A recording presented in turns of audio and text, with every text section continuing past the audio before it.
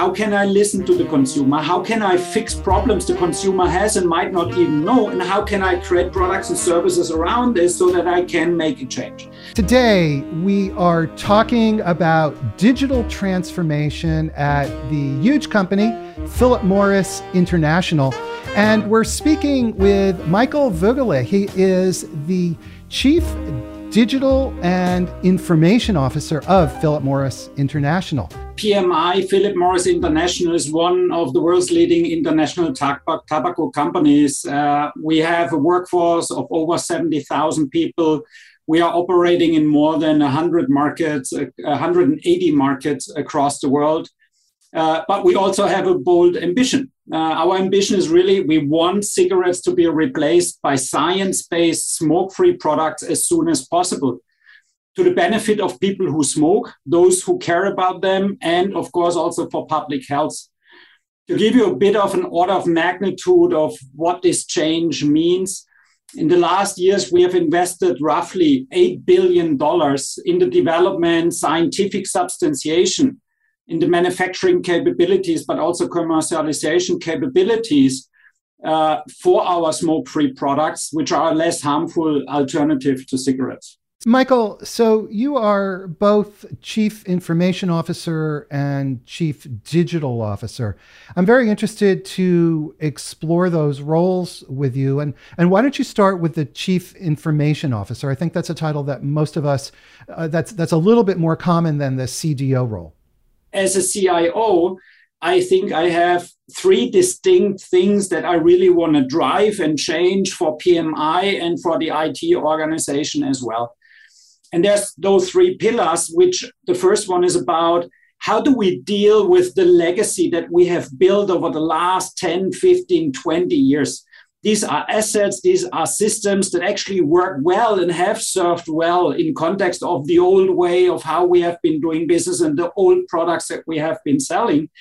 But now they're a little bit in the way of actually changing and transforming the organization. So there's a core aspect of looking into how do we renovate, how do we simplify, how do we reduce that footprint of legacy applications.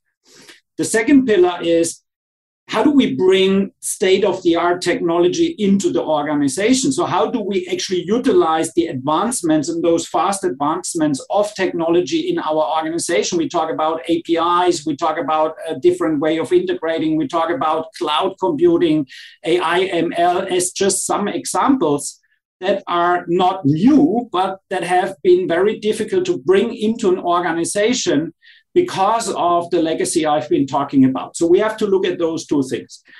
And then at the end, it's also what I'm really talking a lot to my teams about. Look, we are not transforming for the sake of technology. We are transforming for the sake of creating products and better experiences for our customers and consumers. So we also have to change the way how we lead, how we behave, how we think, how we make decisions, and how we actually organize ourselves around those structures and processes. So these are three distinct things that I think are very important in my role as a CIO. And that's, I would say, my strategic pillars in that role. The CDO role, I think, has also changed over the last couple of years. But if you look at the CDO role, for me, the foundation lies actually in a key topic. And I don't know where I picked this slogan up or whether I came to it myself. But if you invest heavily into technology, which a lot of companies do in their digital transformation, but you don't change and adapt your organization, the structure, the people, the processes, the way how you organize yourself, what you get is just a more expensive old organization. So there's a people-centric part that looks across the entire organization, all the functions and all the markets and affiliates. And we have to actually address adjusting both sides equally and in sync to actually yield the benefits of technology investments to the better of our customers and consumers. What I find most interesting is it seems that by having these two roles, you're ensuring that internal technology, namely IT as in your CIO role, is fully aligned to the business strategy and where the business is wanting to go, and then ultimately tied to the consumer experience as well.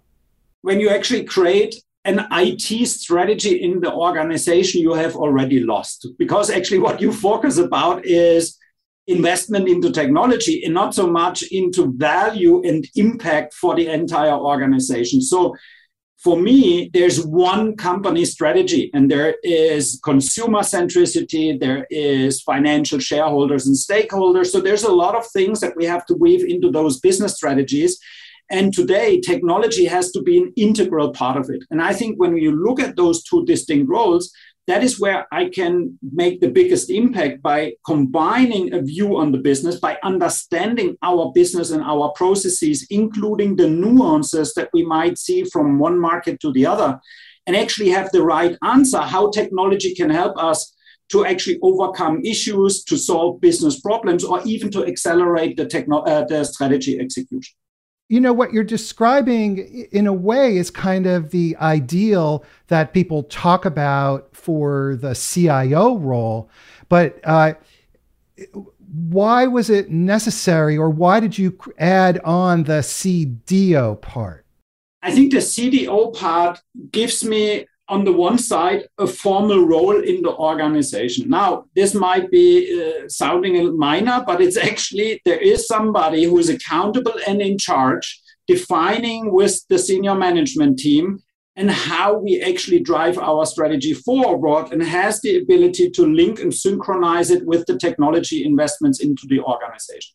Now, Michael, if I give you an example, very classic, but very simple example, the way how IT investments and budgets have been distributed across the business in the past was very easy, because we said, okay, what happened a year ago? Let's take the pot and just slice it into pieces and give each function a piece of it. Now, this is not the optimal solution if you want to actually optimize the outcome, because then you have to look at the total demand. You have to actually look at what is the priority and what supports in the best possible way the strategy execution. And that's where you allocate people, money, and resources to actually drive the strategy execution. And that might mean that one function gets a little bit less money than last year, but actually we have a balanced, in the strategy embedded, and into the strategic execution plan embedded allocation of money and resources. So I think that's a pretty simple example, but you have to take this view from a company perspective and not from a functional leader point of view to make those changes in the organization. And we do have a very interesting question from Arsalan Khan on Twitter. And Arsalan says, if you're moving towards smokeless products, how have you handled resistance to the status quo culture? In other words, should the CDO/CIO be responsible for culture change for the entire organization? And if I can generalize it, I think this is really that culture change question. And what is the role of the CIO, and what is the role of the chief digital officer in culture change? Number one, I don't think that in an organization, just by title, you are accountable for a certain piece and you're the only one that has to take care, and all the rest can lean back and say, okay, maybe Michael will fix a culture issue, or Michael will change the entire structure. I don't think that's the reality. But I think what is the reality, that with the way how we have changed our executive team, bringing external experience in, outside perspectives into the organization, when we looked at today, we don't really focus as a senior executive team just on our teams and our function and our work, but that we take a horizontal view on what's best for PMI to achieve our ambitious targets. You will see that this is more about groups of people that are aligned and jointly actually drive the decision-making around changes. And our chief HR officer, of course, is an important ally in this for me, because we talk about, on the first hand, how do we create confidence across the 70,000 people in PMI that the target that we have set ourselves can be achieved? And on the other side, how do we bring the people the competence to be part of that journey? Because we have significantly changed from an indirect business to a direct business, from a simple one product line to a multi-category, from a basically simple product to electronics. Yeah, if you just think about this order of magnitude, you can understand what new skills, not just on the technology side, but also on the business side, are required. And therefore, we as an executive team at PMI are clearly focusing on exactly those two things. How do we provide confidence we can achieve what we have said? And how do we give the people the confidence? The other way around. How do we create the confidence and then help through heavy investment into training, learning, and people initiatives to also create the competence across the entire organization to move to this new way of doing our business, but also into the new way of our product portfolio and in the different set of products we're offering today. Do you consider yourself to be a change agent? How important a part of your role is driving organizational change? If you look at the senior executive suite in all companies, I would almost say is the most important role is a change agent role. Today, I don't think we can go back to a time where we had a product, we were successful, we have created these boundaries for the competition to enter, and we are sitting there and celebrating success.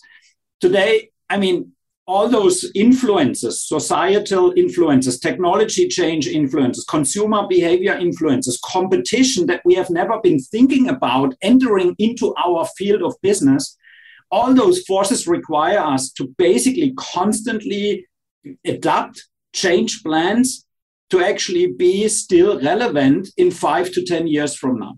So I think a key role for everybody in a senior executive team is actually to focus not so much on your KPIs. I think they are important. Everybody needs OKRs or OGSMs to have clarity around target and measure how you do. But at the end of the day, bringing in this human aspect and saying transformation is done by people, by human beings and not human doings that just hunt for the targets. Therefore, our effort needs to be on the people. And that is what I call mostly change management work that we actually do every day. As I've spoken with the best CIOs and with virtually all CDOs, it does seem that change dimension, driving change, is a really fundamental part of the role. If you look around you, we have to acknowledge the last 3, 4, 5 years, everybody has been talking about one thing. It's a digital transformation. And what is transformation? It's changing, right? So it's actually about changing a lot of things. And actually, it's even more important. It's about letting go of things that have made us successful in the past and acknowledging that you can't just lean back and say it's done. It is a constant change, and we have to let go constantly of things that were successful in the past to make room for new skills, new relationships, partnerships, new ways of working, but also new business opportunities. And I think that is an important aspect is, I remember still the days 10 years ago where I was at that point in time with my former employer, where people said okay, what's the North Star? When are we done?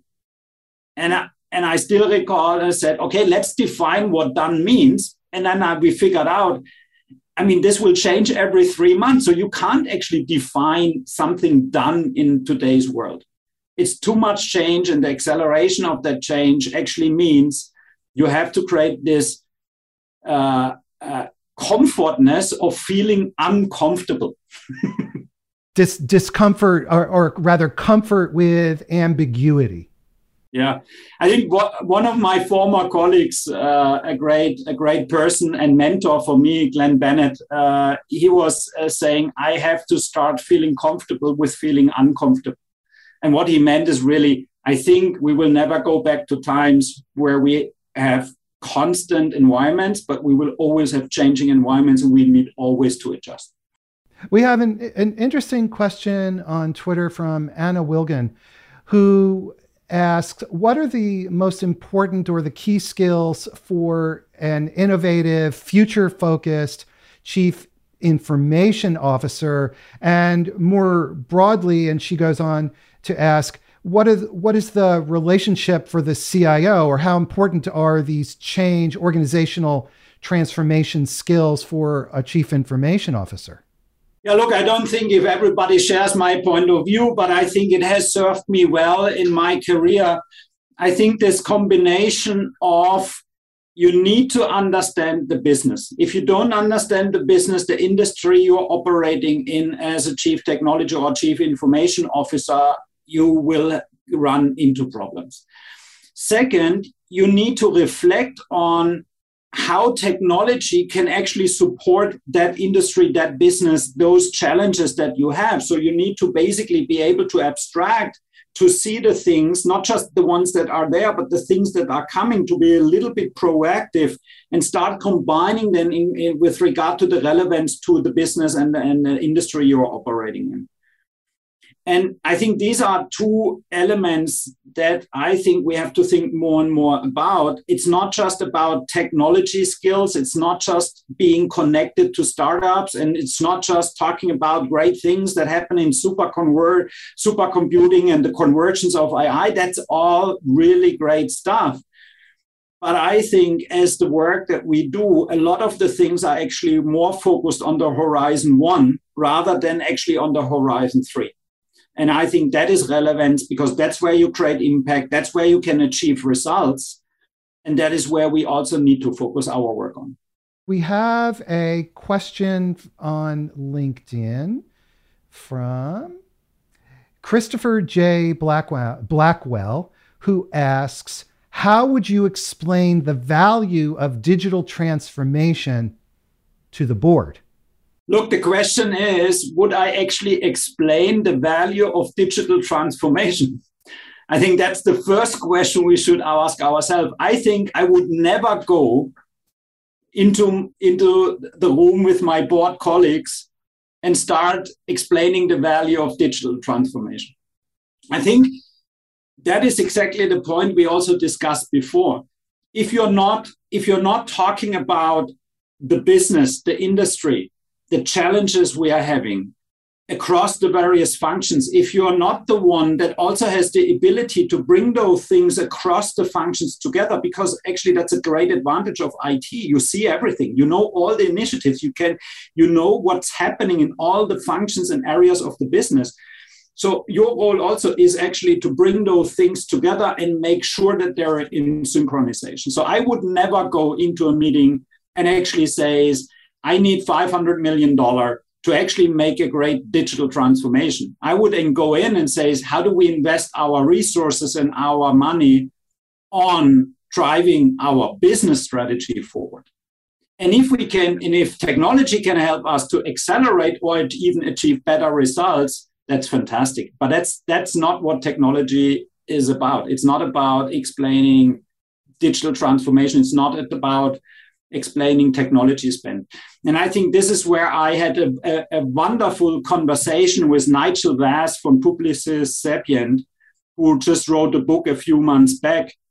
And he says, we have to go back to actually renaming digital transformation to digital business transformation, because actually we're not talking about technology change. We're actually talking about how we change our businesses and the way we work with the help of technology. And I will say, thank you for that answer, because far too often digital transformation has become this kind of black box buzzword that doesn't have a lot of meaning. And you're forcing a kind of mental rigor and discipline on the term to open it up and say, okay, what are we actually trying to do here? You can go back to Forbes magazine, PricewaterhouseCoopers, all the big consulting companies. They've done these great surveys in the past where they actually ask, are you in a digital transformation? And 99% of the companies said, yes, we are. And then they asked, okay, have you been successful? And then, 84% said, no, we failed. Now, what does it mean? If the digital business transformation failed, it means actually your company is potentially going to be out of business in the next couple of years, because actually it's not about bringing technology into the organization. It's about fundamentally changing the way how an organization is structured, how an organization thinks and behaves. and puts the consumer into the center of the decision making. And that is, I think, clearly something where we need to differentiate the two things, where we also have to differentiate that digitalizing something is just about putting something from a paper into zeros and ones, but it doesn't change the way how we work. A digital business transformation is actually about changing the way how we are structured, how we work, and how we decide with the help of technology. And I think we have to be very clear in making those minor but distinct difference in the way how we talk about digital transformation. Can you relate this back to PMI and to your work at PMI in terms of how you think about transformation and the connection back to customers and to the changes going on in society around you? The more internal classic things of looking at this. So how do we simplify our legacy world? How do we standardize around the processes and maybe adjust or change the way how we have been doing things for many, many years? And then you talk about actually digitizing certain aspects of the business, but then also moving into automation, utilizing AI, ML to help us to do things more automated or in even a better way and fashion and quality. And those things you can do in finance, you can do those things in P&C, you can do those things in the supply chain, in the manufacturing area. So when we talk about, for instance, very simple example, in our manufacturing environments, the manufacturing of our products is very sensible to climate change within the manufacturing environment. How do we use AI, ML actually to optimize the quality of our products by providing the right conditions via the HVAC in those factories? Very simple examples how technology can help us to produce better products in a way that we have never been able to do it before. Because we have been monitoring more manually and adjusting the air conditions and the air humidity. Now, on the other side, we also, with our smoke-free products, have now a little bit more freedom in the context of how we can create awareness about the category and the benefits of the category. So now we are moving, like many companies, more and more into a direct engagement with our consumers to actually show them the scientific substantiation behind it, that our 500 scientists have created in our Neuchâtel research facility. We can show them how it impacts their personal health.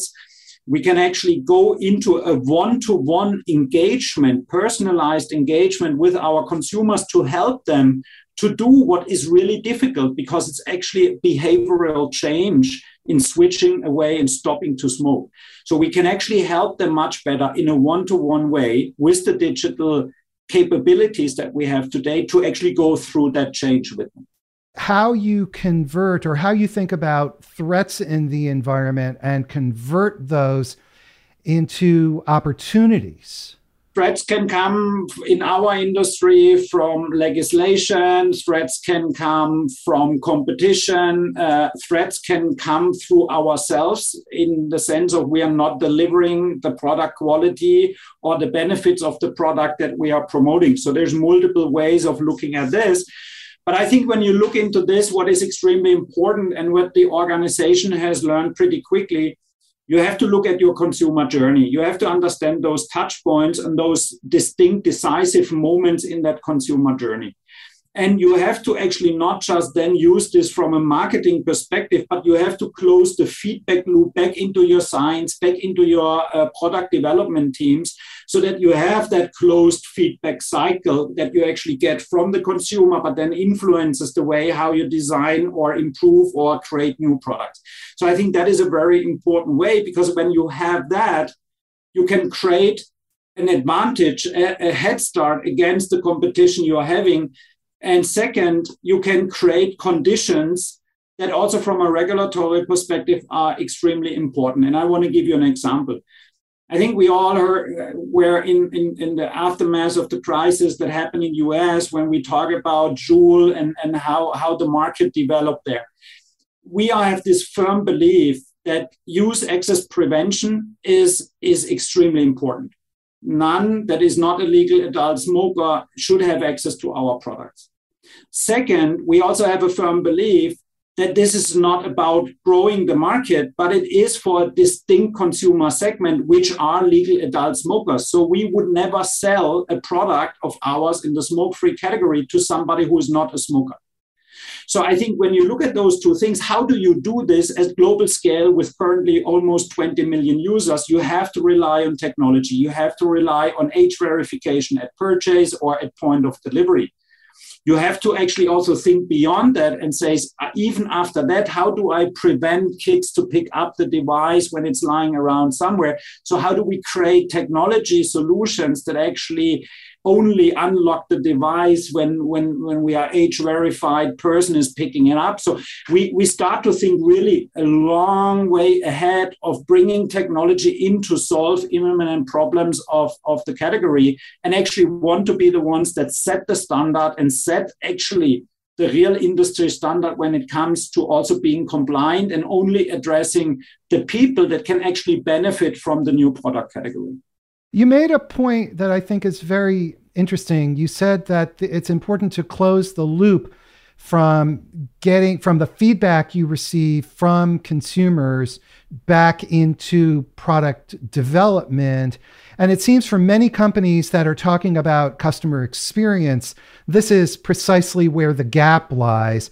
Is customer experience is kind of a relatively superficial concept, really a marketing concept, but you're talking about customer experience in a much more deep and profound way. Many of the listeners have applied this, and we talk about NPS score, customer NPS, employee NPS. These are nice indicators of actually whether you're delivering something to the consumer, but it doesn't help you to really understand how you can improve. Yeah?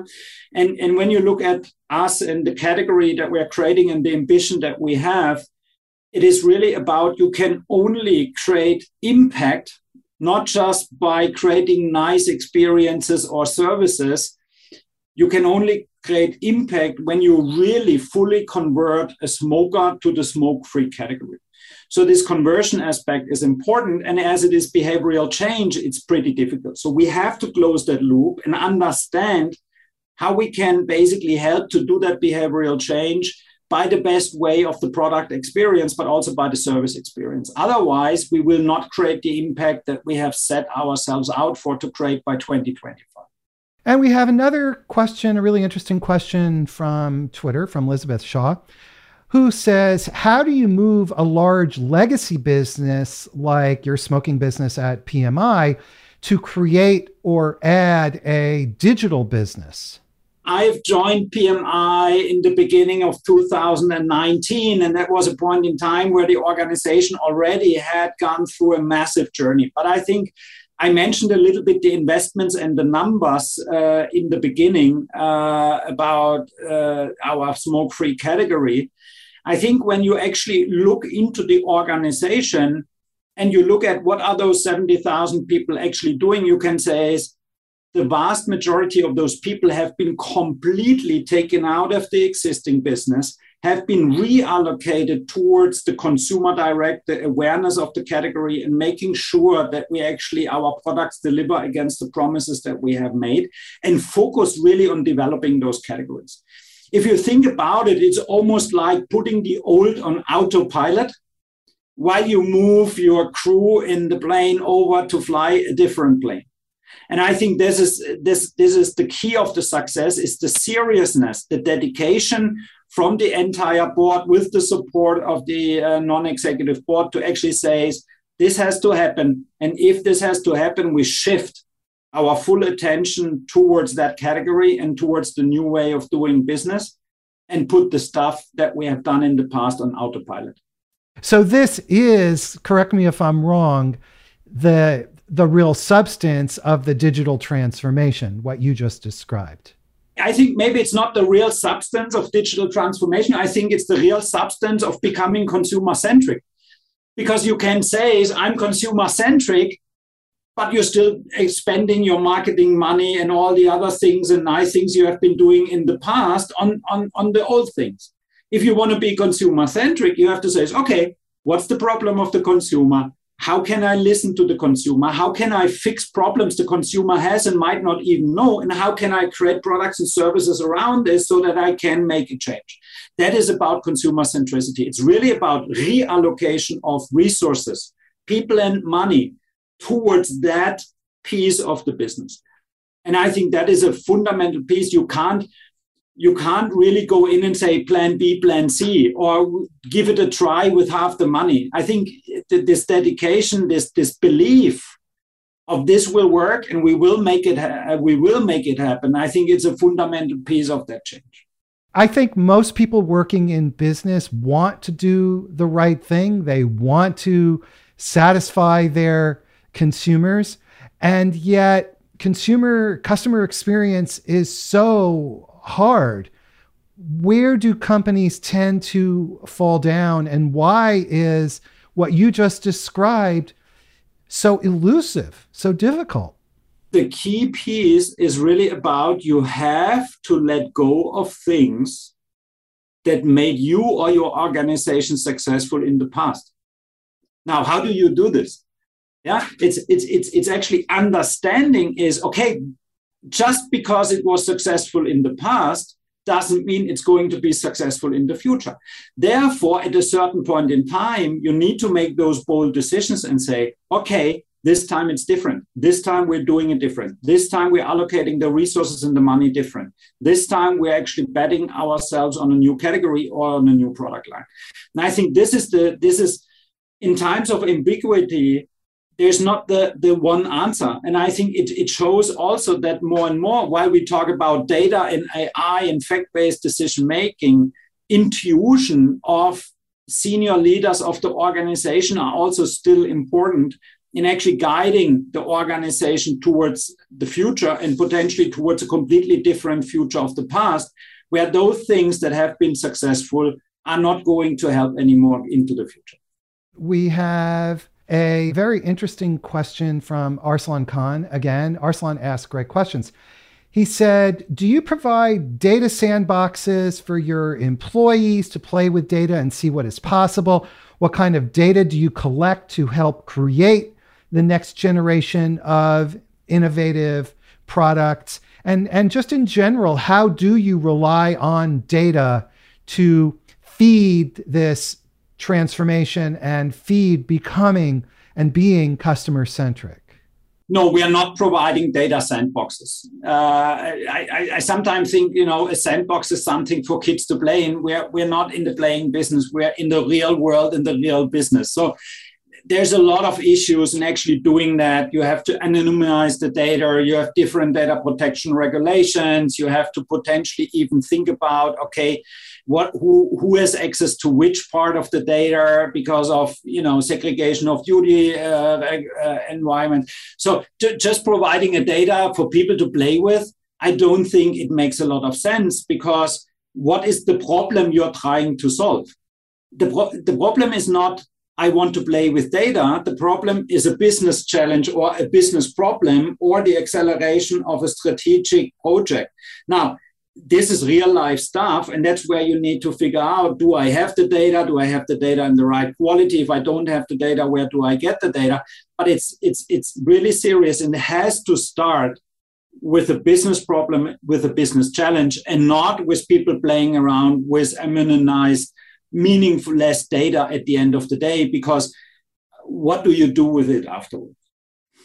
Now, the other question is really about collecting data, right? And I think with IT systems, we have always been collecting data, and mostly internal transactional data that we could use to analyze our performance. Most of that was backward looking.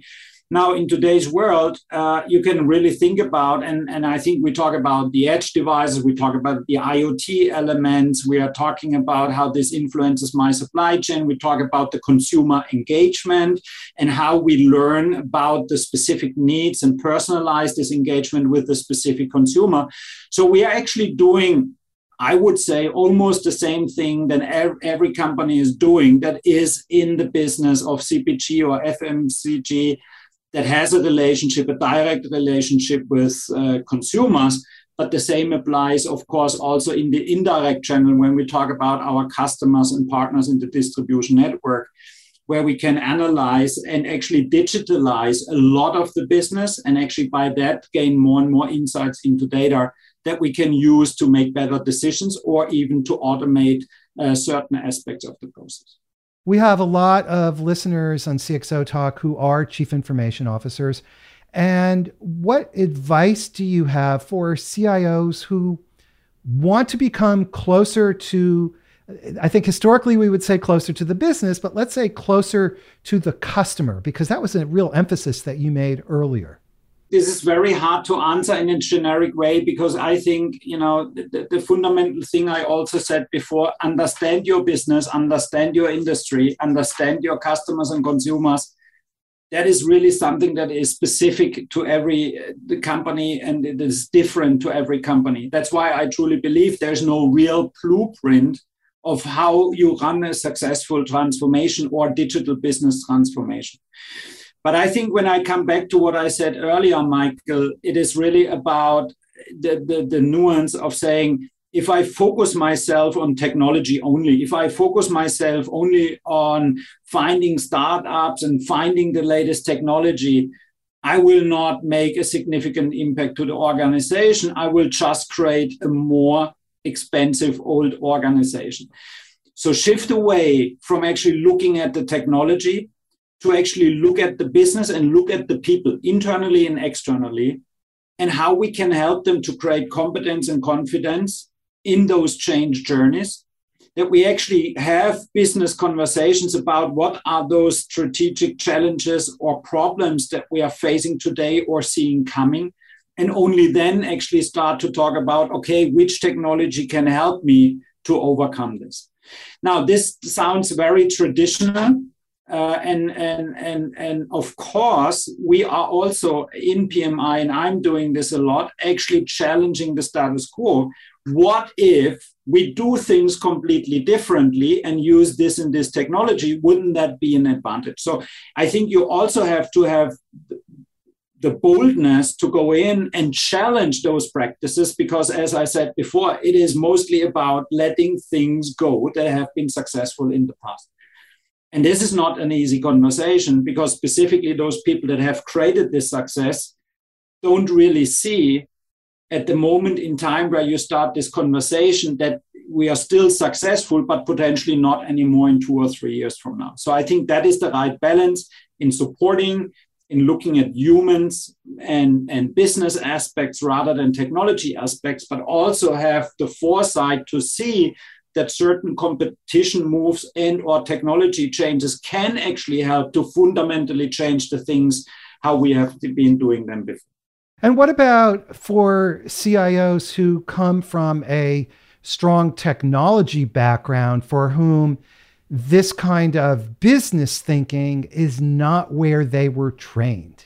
Get yourself good buddies in your company and start learning. I think that's the only advice I can give.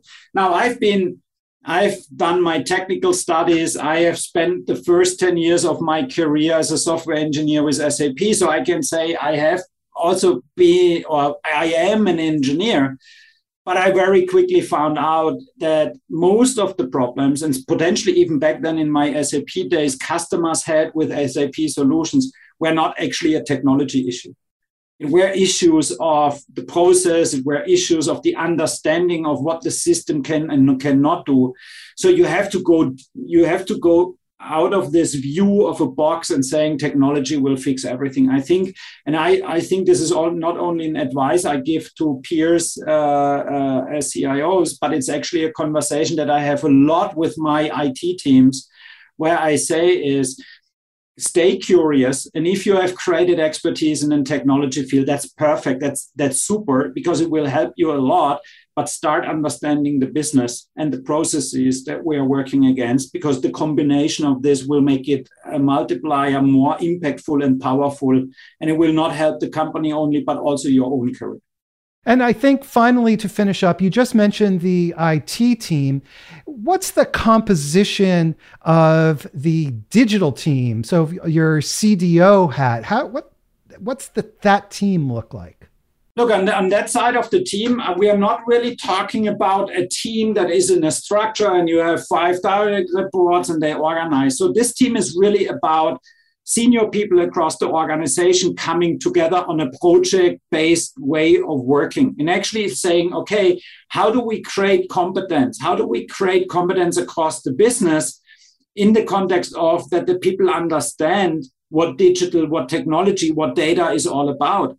How do we can help people that actually talk about agility and agile ways of working, that this is a fundamental different way of being organized and empowering people. So, and for an example, as a team, we came up and said, okay, let's train all of our process owners on product ownership through a safe training. What does it mean to be a product owner and how is it different to be a process owner? And what are the advantages? Now, the interesting part is a lot of people came back and said, oh, I didn't know this is a much more disciplined and a much more rigorous process than all the things we have done in the past. I thought this is about not knowing and just going and doing stuff. So I think you can see that bringing this into the organization together with my peers and colleagues from other functions is, I think, the powerful element of doing that. Because what we want to avoid is that the rest of the organization sits there and says, hey, here's the CDO. He will transform the organization. So let's focus ourselves on the things we have been doing so far. It has to be inclusive. It has to be embedded. It has to be cross-functional. And the best way of doing this for us was in actually organizing this in a project-based way of working. And let's give Arsalan Khan, who has one more last question, let's give him the final word. He wants to know, does digital transformation ever end? No. You can remove the digital and potentially in 5 years from now, we will put another word in front of it. But I don't think business transformation will ever change. If you're not acknowledging that there is no end to change, I think you have already lost. And I think, I don't know who it said, whether it was Amazon or Microsoft, I want people to come into the office every day as it would be their first day. And I think what was meant by this was really about curiosity, fostering curiosity in every day, again, challenging what we have been doing and figuring out new ways of doing stuff. And that is, for me, transformation. This is about creating change and leading the organizations through that change to sustain the success of the past also in the future. Okay. Michael Voegele, Chief Information and Digital Officer of Philip Morris International. Thank you so much for being with us today and taking time. Michael, thank you so much. It was a pleasure. Everybody, thank you for watching. Before you go, please subscribe to our YouTube channel. Hit the subscribe button at the top of our website so we can send you our great newsletter. We have amazing shows coming up. Check out cxotalk.com and we will see you again next time. Have a great day. Bye-bye.